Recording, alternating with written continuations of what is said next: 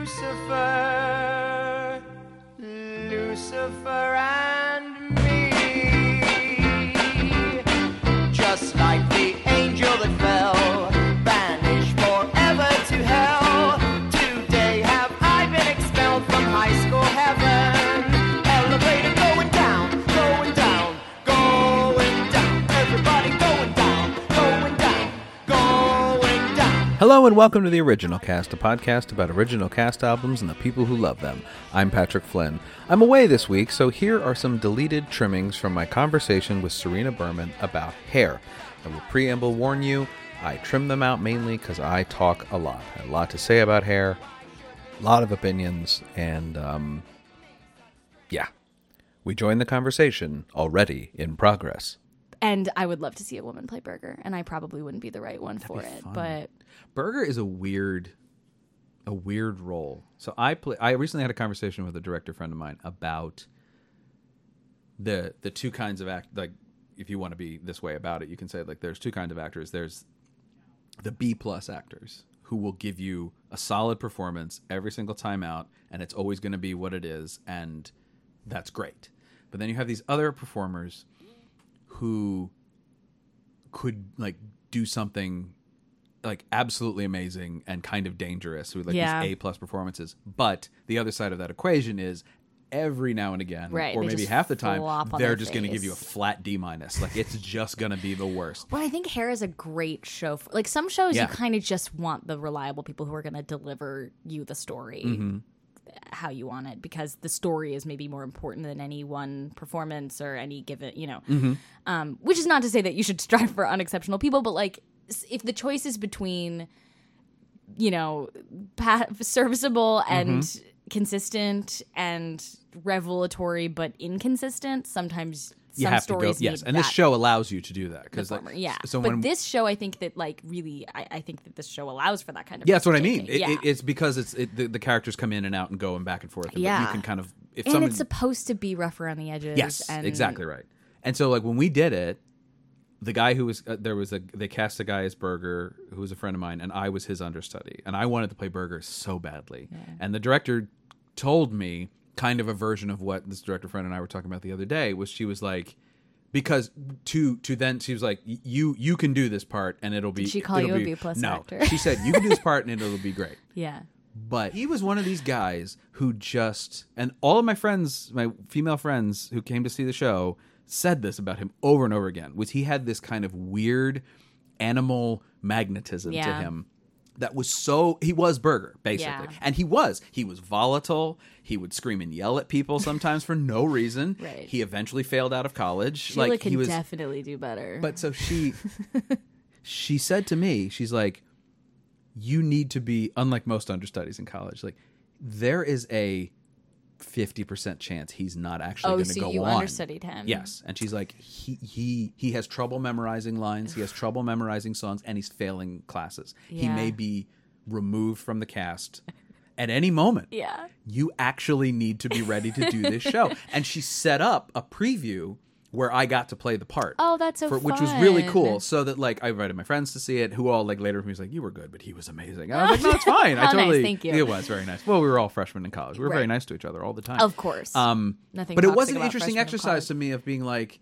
I was doing it. I was playing the part, I was hitting the notes, I was doing Yeah. the moments, and it wasn't this thing. He did a thing which kind of was like, and now looking back on it, it was like a Liam Gallagher move, where he would I think it was during the be-in, he would just crouch in the front of the audience and stare at people. And it was simultaneously, my friend Catherine said, unsettling and the sexiest thing that's ever happened to me in my Yeah. entire life.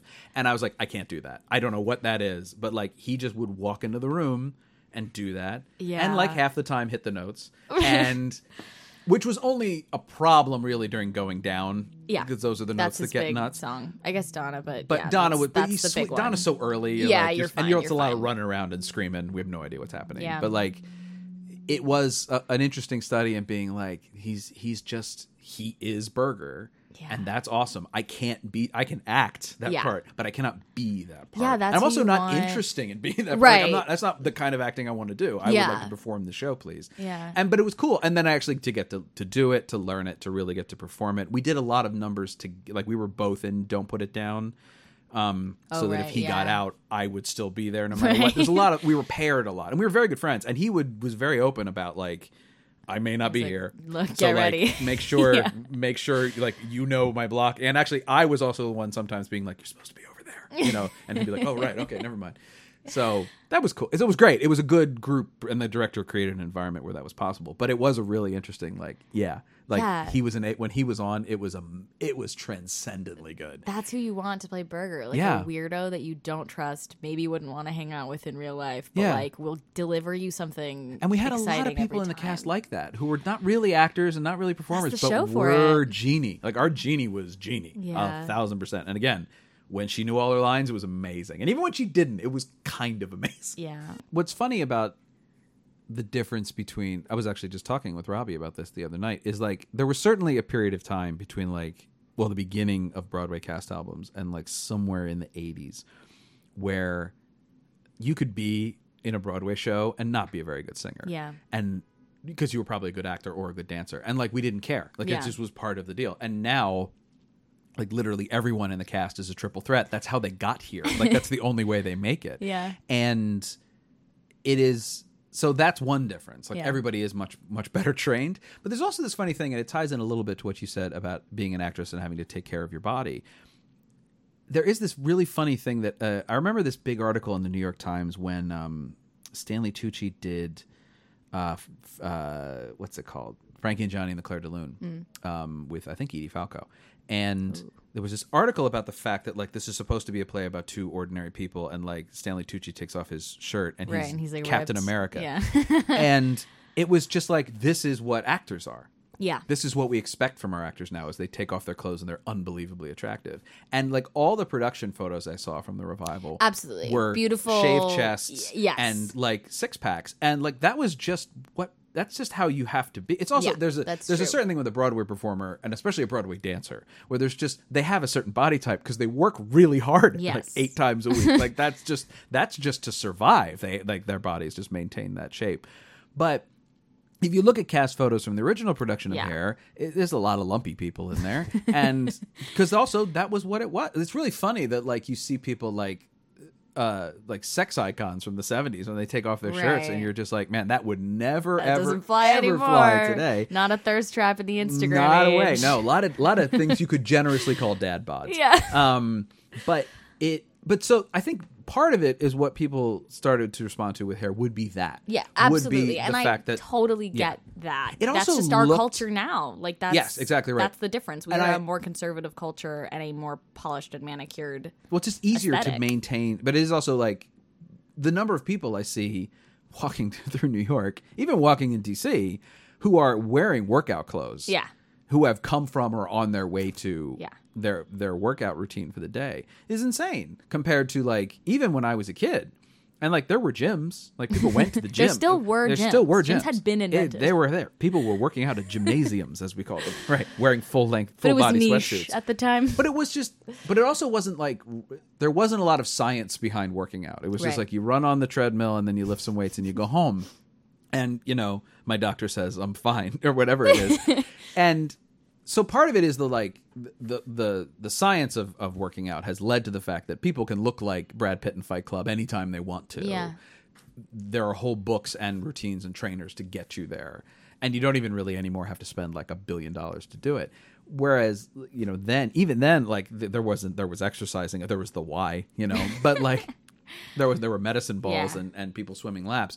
But Olympic athletes were smoking cigarettes right before they swam the 400-meter relay, and you can't even, Michael Phelps looks like Michael Phelps. Yeah, it is just a different world, and it is unrealistic to assume that it would be that to have people gain weight for a Broadway revival of Hair in a kind of lumpy, because it's also not, they don't need to be heavy, they just need to be soft, and that's the hardest kind to maintain.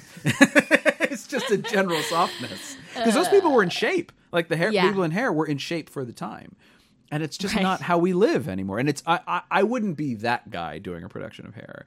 But I would also hope, that's why I say, like, and you said it, the Broadwayness of it all really makes it, there's no other way to do it. I wouldn't hope to do it at a regional theater or a college where it can be like, oh, let's find random people. Yeah. And then the audience will also be accepting of the sort of inconsistency that, you know, the random people bring to the performance. Whereas, like, if you're paying $100 and however many dollars for a ticket, you don't want that. They better hit those notes, man, every single time out. And they do. Yeah. So then it becomes about attitude. I think one of the reasons it got criticized for being so sterile is because both the cast album and the TV ads and everything felt very clean and pristine. And like, but it sounds like in the room, it was a whole different thing. That is very much how it felt. And you're right. There is maybe something a little cynical about that. And as a person who did not grow up in the 60s and 70s, like, you're insisting that so much, I kind of think you did. I look very young. You look very young. I'm 67. Forgive me if I don't cry.